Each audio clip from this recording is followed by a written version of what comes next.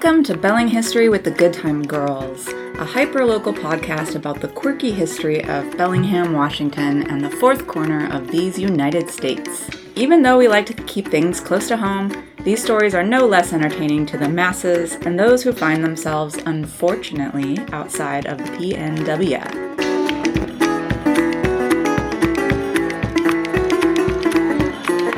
We are your hosts. I'm Colby. And I'm Ren. And we are the co-owners of Belling History Tours, also known as the Good Time Girls. If you want to know more about our tour business, visit our website at bellinghistory.com.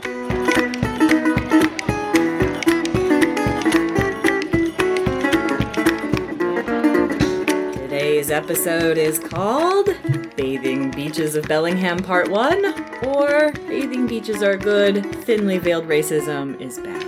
You'll understand that. It will all unfold.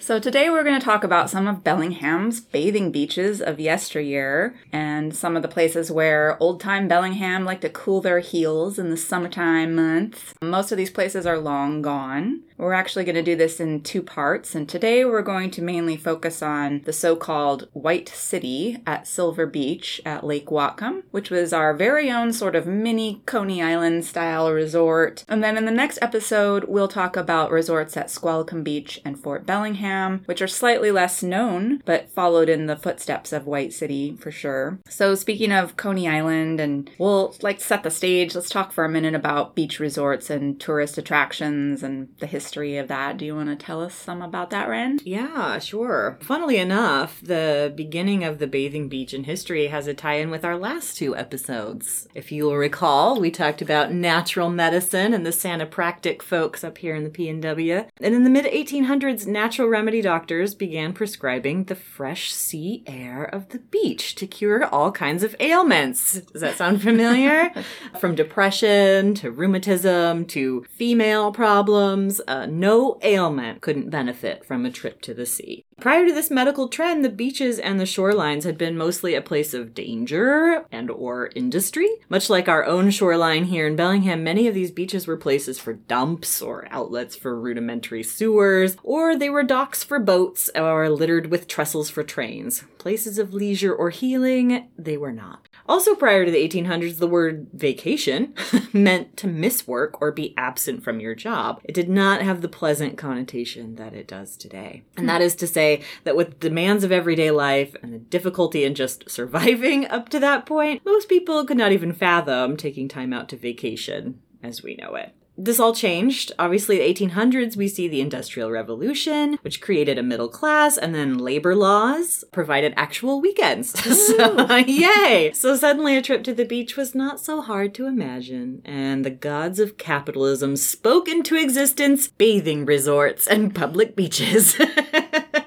So yeah, we know people here in the PNW were excited to hit the beaches during those precious few summer months, but our beaches up here, especially in the Puget Sound, not quite the golden sands of California or Florida or Hawaii, but that didn't stop us. Colby, where were some of these early bathing destinations in the Beeham? Yeah, so presumably in the earliest days, people swam just sort of casual-like and wherever they could. But over time and with enough people, the whole beach resort idea pops up here as well, with people capitalizing on folks' urge to bathe with amenities. So we have some references as early as the 1890s to people organizing official bathing beaches with bath houses, which is just changing rooms, sometimes even with showers. Fancy. So in 1891, J.T. Adams set up the Bellingham Bay Bathing Resort at Woodin's Wharf.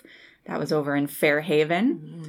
And they said, quote, "All who want a good saltwater plunge can secure it here. Mr. Adams has fitted up good dressing rooms, and the attendance is excellent." We also get an early reference to people bathing at Squalicum Beach that same year. Whether or not there was a bathhouse or any amenities yet, we're not sure, but this was said. "Complaint that men with enough money to buy good bathing suits persist in bathing at Squalicum Beach in a very aboriginal attire, to the embarrassment of some of the refined ladies of the city. They ought to have better sense."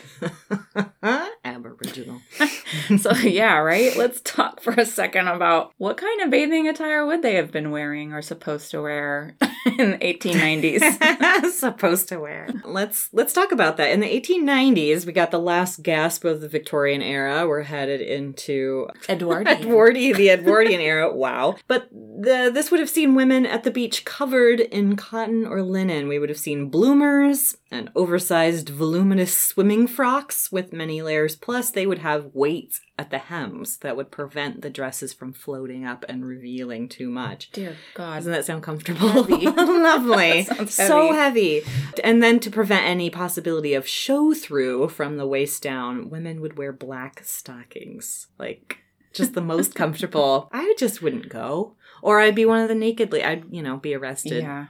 So we have another lovely reminiscence by local history columnist and author George Hunsby, who is just such a treasure trove of local history tidbits. And it's nice to give a firsthand account of someone who actually went to some of these places and saw what the beaches were like. So when would you like to read this that really illustrates about these swimsuits? Yep. Gosh, I love George Hunsby. And you guys are going to love him too. He's going to be your best friend as well. Him a lot. Yeah. You'll hear a lot more from quotable. him. But he said, in reference to the bathing suits of the time, he said, that beach was really a scream for when the young ladies got togged up in the bathing suits of that era. They looked more like circus clowns, and any feminine beauty that those girls may have possessed was completely lost in those atrocious outfits. I never saw any woman go out and get completely submerged, since they would have sunk to the bottom from the sheer weight of the clothing. I admit that I've had a vintage suit, not that vintage, but even ones from like the 50s and 60s, there's a lot of fabric and layers and like foundation. Yeah. And when you get out of the water wearing one of them, it just like drains water for 10 minutes, just dripping, pouring off you. It's like, oh my gosh. They're not really meant for actual swimming. I think it's more for just like being near the ocean. Being cute, yeah. Yeah. I think at this time too, men were pretty covered up. I mean, we had, I guess they were talking, the Aboriginal bit was, who knows what, We're I can only imagine. Mystified, I know. But, a tank top and some shorts was definitely... Yes. We'll come back to that too, because the fashion for men pretty much paralleled women. They were a little more bare-armed and legged, but still like shorts and, chest covered and that kind of thing. So maybe they were like shirtless or something, and they were like, man boobs. Yes. Those rock-hard abs of the coal miners down there. All right, so Lake Whatcom, that's getting me distracted. So Lake Whatcom was also an enticing destination for bathing, also picnicking and boating and all that kind of good stuff, fishing. But it really got its start as a resort also in the 1890s, when Silver Beach was still just an unincorporated community outside of the city limits. But real estate was booming at the time all over the area. In 1891, Reginald Jones, and I love this name, Edward Fitzgerald Guavas Carleon. Wow. Or EFG Carleon, as it's normally written, because that's a mouthful. Fair enough. But they built a hotel at Silver Beach with luncheon, dance, and first-class accommodations. These were both well-off English dudes who were just here wheeling and dealing in real estate. Yeah. They found a good spot for it because Silver Beach Hotel was located on the bend in the Poplar Drive between North Shore Drive and Academy Streets. And it was first reached only by horse-drawn carriage or hotel stage. But in 1892, streetcar service began to the lake. In 1893, there was a financial panic and the bubble burst, and Jones and Carleon wound up suing each other and declaring bankruptcy. So the beautiful hotel was in peril. The hotel turned now into here's another throwback, into a sanatorium briefly in the 1893. Of course it did. Of course. What didn't? What do you do with an old hotel? Yep. And tangentially, this was actually a rehab sanitarium where this Panter Improved Remedy Company used, bichloride of gold treatments to cure those who habitually indulge liquors, morphine, opium, cocaine, and and tobacco. So this is like a real... Pick your poison. Just a detox. Yeah. That we would think of today, right? Apparently, there weren't a lot of folks signing up. Which is not surprising in the Pacific Northwest. We will just keep our vices. Thank you very much. And then the company did not renew their lease after a year. So now we've got this empty hotel, a lot of ups and downs. And another important event that occurred in 1893 that is central to our story is the World's Columbian Exposition in Chicago. So that's the first U.S. World's Fair. It was huge in so many ways. Like, this debuted all kinds of inventions and revolutionary industry concepts and all of this. I mean, this is like steampunk land here. There's just electrical devices and gadgets, the site of the first Ferris wheel. People traveled from all over to go to this fair. It was just huge. It had impact on culture. The fairgrounds featured this fancy neoclassical architecture, and the buildings were light in color or painted white, and the whole place was lit at night by thousands of incandescent lights. So the whole place just glowed, and that got it the nickname the White City. And that name is kind of on the nose seeming today once you realize the whole fair concept is pretty fraught with some problematic shit.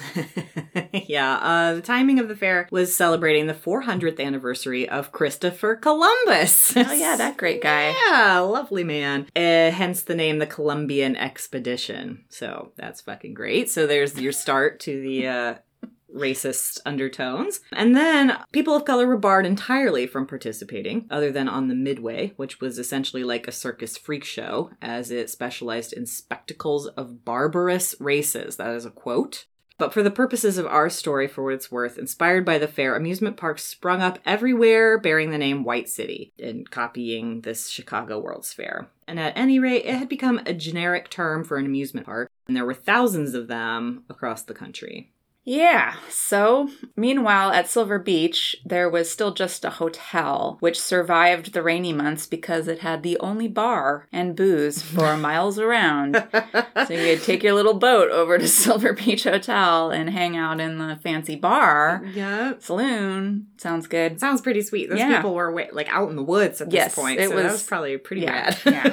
I would have been there. They started making some improvements in the early 1900s. The dance pavilion was added and an ice cream confectionery, Marshall's Place, and others. A guy named Maples built a Shoot the Chutes at the lake, which I think is like boats slide down into the water and then are pulled back up by a cable. Basically what I think of as the log ride. The log ride, right?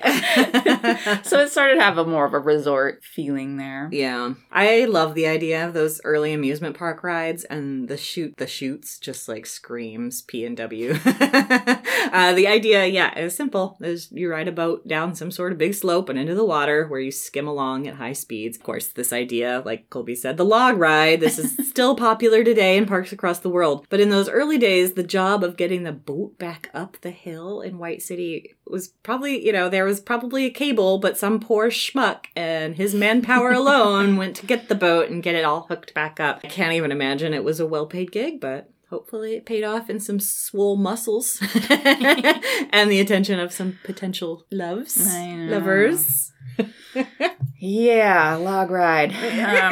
So in 1906, in May, Pittsburgh capitalist C.H. Chandler visited Lake Whatcom as the guest of William Gwynn, a Bellingham realtor. So these two guys go fishing, and Gwynn really sells Chandler and he falls in love with the place, and they're like, let's have this great amusement park. It's going to be awesome. So Chandler, puts a bunch of money in, buys the hotel, buys a bunch more land. So they formed the Silver Beach Amusement Company, installed a merry-go-round, a 75-foot Ferris wheel, and a roller coaster. So they opened in September of 1906, and more than 3,000 people reportedly rode the roller coaster. But note that that's kind of late in the season to open an amusement park. So they were only open for like 2 months, basically, before they closed for the winter. But they were like, we're coming back next year with better than ever. Better than ever. Yeah, I can't imagine being there in October. Apparently a lot of people went because it was like a new thing to do. And yeah, the only thing to do. The only thing to do. Yeah, they added more attractions for the next and subsequent years. They added a toy railroad, a natatorium, which is another word for a swimming pool, baseball diamonds, a bear pit, concession stands, game booths, a vaudeville theater, a, quote, Chinese village, whatever that is. But it sounds very reminiscent to that Chicago Fair Midway that we were talking about. Yeah, gawk at exotic people. Where they just put exotic people in little dioramas of what their countries would look like, and then you go and pay money to see them. And the bear pit. You want to talk a little bit about the bear pit? Yeah, there's actually a picture where you can kind of see it, and it's labeled on maps as bear pit. Just bear pit. And it just looks like some kind of concrete round, I mean, maybe not concrete, but like some kind of structure, maybe half underground, but there's a definite structure. Yeah, and there's a fence up on the top. Yeah. It's like wooden fencey thing. Yeah, and apparently, I mean, because they labeled it bear pit, like everybody just knew what a bear pit was, apparently. Yes. Because there was no further explanation needed. I've seen references to bear pits. And I was just like, I guess that's a thing. Yeah. So, I did a quick Google and found on the Wikipedia a little article for bear pits. And they said, it was like, quote, "This is the most traditional way to keep bears for entertainment." So I think probably just the safest way to keep a bear in a pit, and basically dig a pit and then put a fence up above, and then you could look down into. That was the safest way to do it. Because probably cages, you'd have to really prevent people from sticking their hands and fingers in there, because people will do that. I know, and it's just so sad. I mean, I don't know. But that was entertainment back in the day. So I've heard the story of the bear pit is that there was 2 cubs whose mother had been shot. And so they took these cubs and put them in said bear pit for people to come and look at until they got too big and ferocious, and then they met the same fate as their mother. Oh. Charming. Fun. Yeah. Bring down the kids. The bear pit. What else do we have going on? Change the subject here. Besides bears. They also hired the famous Davenports to entertain the crowds. And these, quote, "the foremost funambulists of the coast." Among the many stunts performed, running backward and forward on a tightrope, walking across the wire blindfolded, wheeling a large wheelbarrow across the rope, and for the grand finale, the couple rode a bicycle across the wire. In case you wondered what funambulists means, I guess it's all of those things. Yeah, wow. That's fun. Yeah. So when White City opened on Memorial Day in May of 1907, there was reportedly about 10,000 people, which is a lot. Damn, yeah. The whole thing worked out with streetcars, who were making the money hauling lots of people out there. So they would hook a bunch of streetcars together oftentimes and just had frequent trips going out to the lake. The grounds were rented out for company and club picnics and religious retreats. And the owners, they wanted a beer garden, but in 1908, Silver Beach was annexed to the city of Bellingham. Thus, a license to sell beer would have to be granted by said city, and said city was like, no, sorry, White City. So they couldn't have any alcohol, including the hotel, which had formerly had the only booze around, so... Yeah. Oh, I think we're doomed. I know. Way to shoot him in the foot. Coming. In May of 1908, one of the biggest events in the history of the city of Bellingham occurred, the arrival of the Great White Fleet. There's another mention of that. The white is always included in these. And don't be mistaken. It's thinly veiled, but it's thin. President Roosevelt sent the U.S. Navy battle fleet around the globe between 1907 and 1909, and they were essentially a showpiece of American goodwill, quote unquote. Here's America's goodwill. We're going to send a bunch of fucking crazy battleships around to all of your countries. Just to show you what we got in our pants. It's effectively demonstrating this growing American military power. I've heard it called, quote, the big stick. The big stick, yeah. 7 battleships containing 3,500 jackies under the command of Rear Admiral Sperry landed at Seaholm Dock and then paraded on Elk, or what we now know as State Street, and Hawley Streets. Among the many entertainments, free food and rides were offered at White City. Unfortunately, though, a tragedy occurred that marred the whole event when 2 sailors were killed after they fell under the wheels of a streetcar, which was on the Lake Line bound for the White City. Kind of put a damper on the day. The streetcars were packed, and there were multiple cars all linked together to accommodate all of these crowds. And 4 sailors jumped on the fender and were chased off by the conductor, but apparently jumped back on again right when the streetcar started to move. And that's when a chain snapped, and it caused the men on the fender to be thrown off. 2 on the edges lived, but the guys in the middle fell under the wheels. I know. Sorry, guys. It was all fun and games until the jackies jumped on the streetcars. Yeah. Later that summer in 1908, White City advertised Airship Week with the headline, Monster Airship at White City. This is so steampunk. Here we go again. So there's a guy named Captain Moore brought his, quote, airship, which is, I think, like a big dirigible type, blimp type thing. Yep. And it was described as the first time an airship had been seen in the state of Washington. So Captain Moore was scheduled to make ascensions every day of the week. Here's a description. Quote, there were many explanations of surprise and wonder as the frail-looking craft was taken out of its big tent. The weights were adjusted carefully. Captain Moore climbed aboard. The engine was started. Shifting himself to the rear of the airship and ordering the attendants to let go, Captain Moore was off. Without a falter, the machine began to go up steadily and carefully until it reached a height of 300 feet or more. Looking like a picture used to illustrate a weird tale of fiction, Captain James Moore in his Airship America sailed over the White City last night while crowds of spectators stood on the ground in open-mouthed wonder at the feat. At all times, Captain Moore had his strange-looking craft under perfect control, and as he circled about high over the heads of those on the ground, cutting figure-eights up around the Ferris wheel and the roller coaster, those on the ground marveled at his nerve and the wonderful ability of his machine. The 2 ascensions he made yesterday swell the total number of the times Captain Moore has gone up in the America to 172. So a side note, Captain Moore, a year later, went down in flames in the America when literally a spectacular accident in California. So the propeller somehow hit the balloon and tore a hole in it, and gas poured out, causing a great explosion while he's in the air. So he plummets from the sky in flames and died. Yeah, that'll do it. I mean...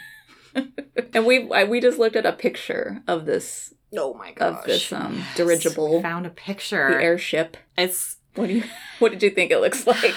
I was amazed. It's not like the Hindenburg. It's not pretty and svelte. It's like it looks like a big potato. Yeah, I thought I was like a potato. Ham. Yeah, ham. Like because it has net over it, kind of looks like one of those crisscrossy ham looking thing. Yeah, and it's not any one shape. It's kind of lumpy and bumpy. It looks like a smashed lemon or a yam. It's not the most beautiful thing, but 172 times. I guess he probably got it up to maybe 200 by the time he died. But I mean, wow, people were just kind of obsessed with air travel of all kinds. It was a big thing. It was a big deal. So the picture also of the people standing around it was so great. All of the, oh my gosh, the Edwardian beauty of it all. The hats. And boater hats and big women's hats. It's spectacular. But speaking of spectacular accidents, there were a lot of balloon ascensions and skydiving exhibitions, and supposedly at White City during one parachuting event, a trained dog parachuted from a hot air balloon, and then the dog drowned in the lake before it could be rescued. Traumatizing all of the children watching.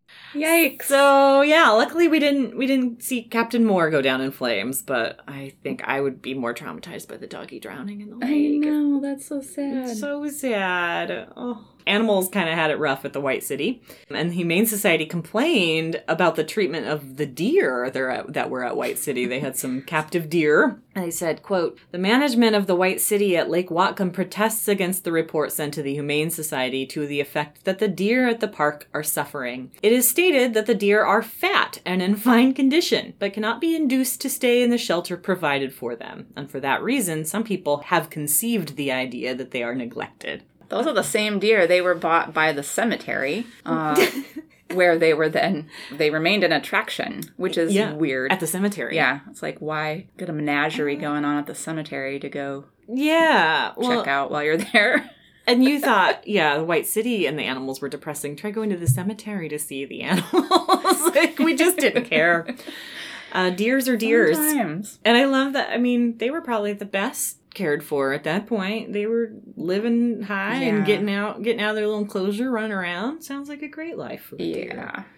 So. Well, let's throw in a little bit more of George Hunsby. Oh, yes. Just to counteract all that. He'll lighten it up. Yeah. Do you want to read? Yeah. Quote from Georgie Hunsby says, "In the old days, the main entertainment center in all of Whatcom County was located on the shore of Lake Whatcom across the street and east of the end of the streetcar line. It boasted a hotel that contained quite a number of rooms, a fine ballroom, and a pretentious mahogany bar with plate glass mirrors. For the period from 1910 to 1914, I was out to White City dozens of times. During 1914, I was already taking lessons in ballroom dancing, and I got to dance a few times in that grand ballroom of the White City Hotel. Sundays were always big days out there, and I can remember as many as 6 of those small streetcars being hooked together each trip out in order to accommodate the crowds. There was generally band music on Sundays, furnished by Baldolph's military band in full uniform.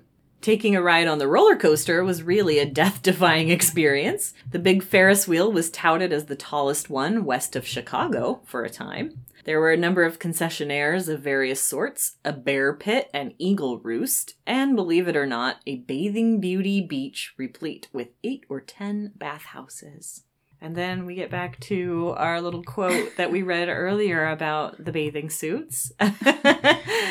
My personal favorite is that they look more like circus clowns. I know. It kind of fits with the whole atmosphere of White City. Yeah, just poofy. And we're about to see like a big change in suit styles, right? Between probably a little, around the time White City kind of starts ending.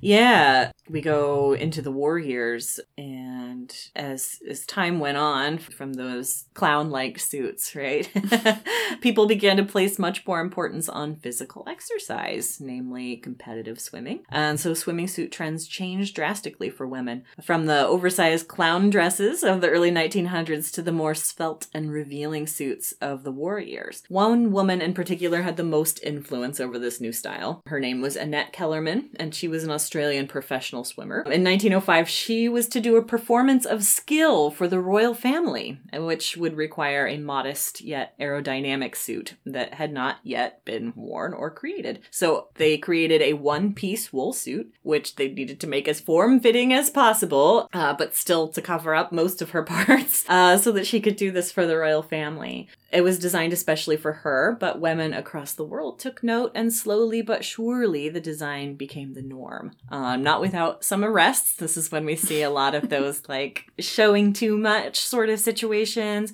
Annette was actually arrested herself on a beach in Chicago for wearing that very same suit. But these wool suits were kind of the new rage, and though they were heavy, they were actually made with a stitch that would prevent them from stretching when wet. And then even better, for the war years, these patterns could be easily acquired, and then you could make them at home in your own style and colors. Just a quick note, Annette, if you don't know about her, it's worth a Google. She went on to become the highest paid vaudeville star of her time, and then transitioned to a silent film star, and she is incredibly beautiful. I love that. Yeah.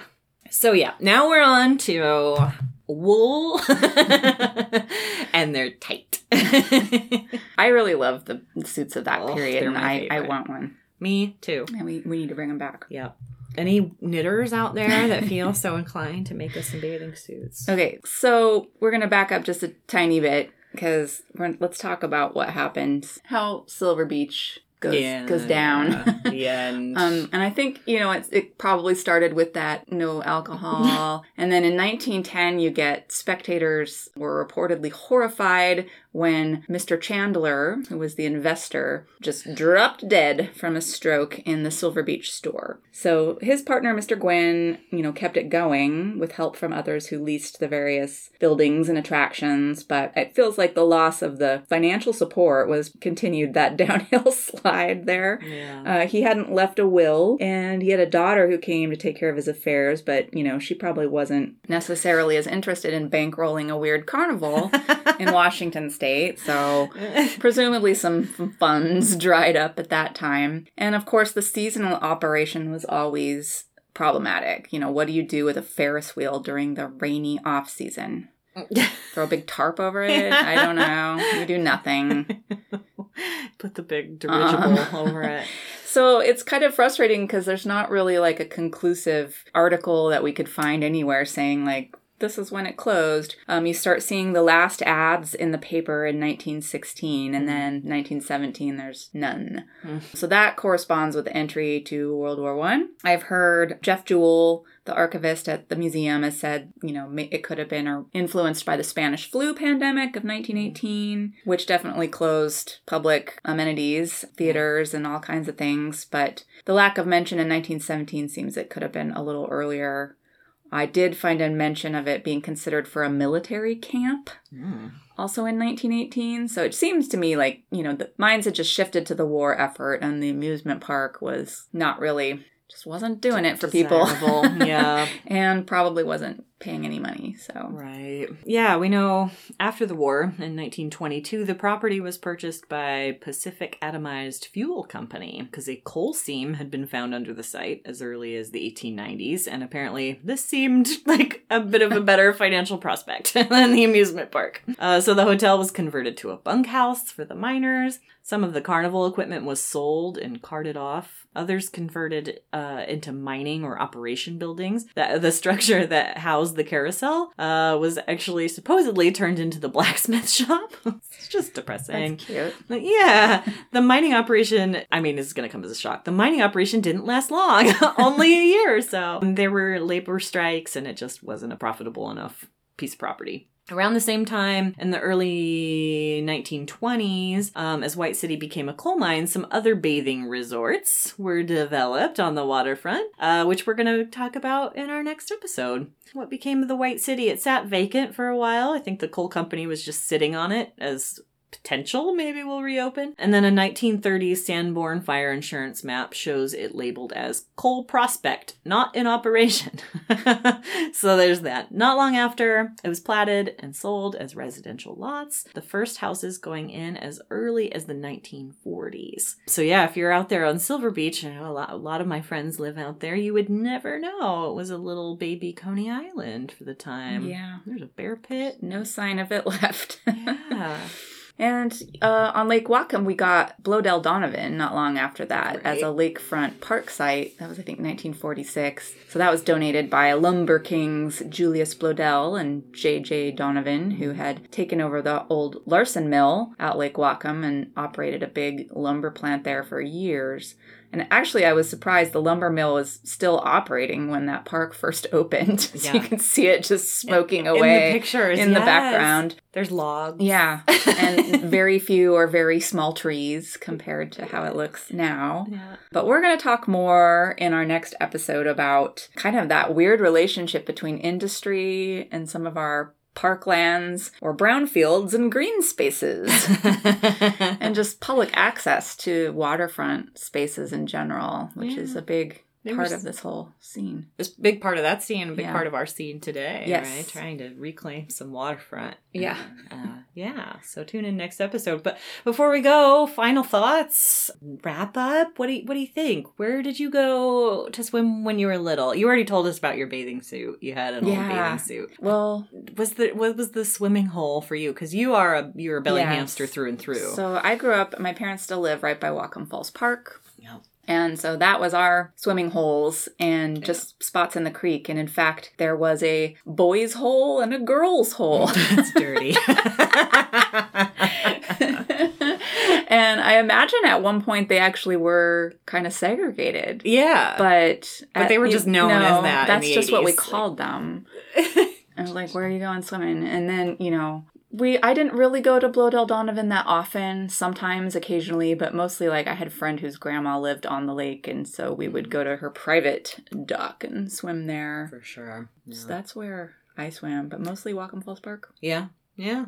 That's a good one. Yeah. Nice and clean. Yeah. Well, the creek, and I mean, in the creek. That whole fishing pond was created as a swimming hole. That's right. The fishing derby pond. Yeah.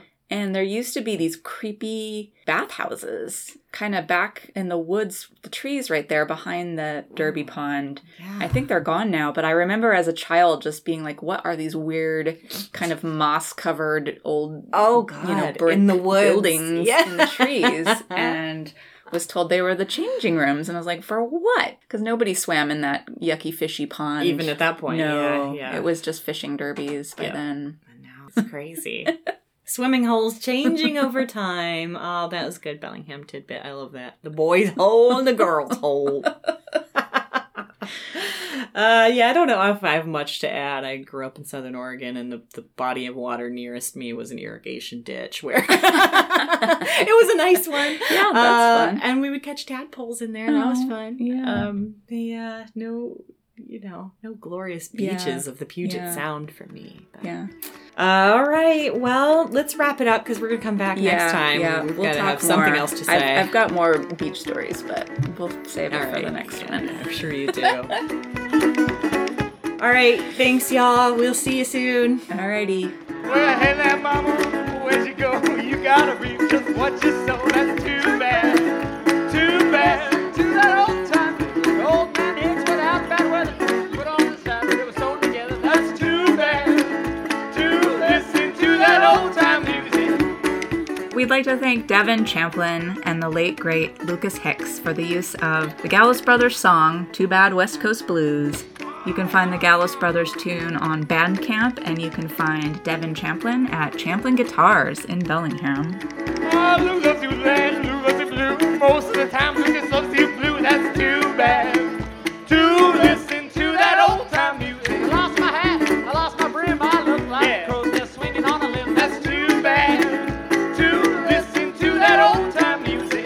All right, we'd like to thank you for listening to Belling History with the Good Time Girls. Check out our tours and events, read our blog with podcast notes, etc. at bellinghistory.com. And don't forget to subscribe and review our podcast on your favorite podcast platform. Lost my hat, lost my brim, looking like a crow's nest swinging from a limb. That's too bad, too bad. Well, I got no bugging, I got no smokes. I look like Grandpap and all of his folks. That's too bad. To listen to that old time music. And tune in next time for more Belling History.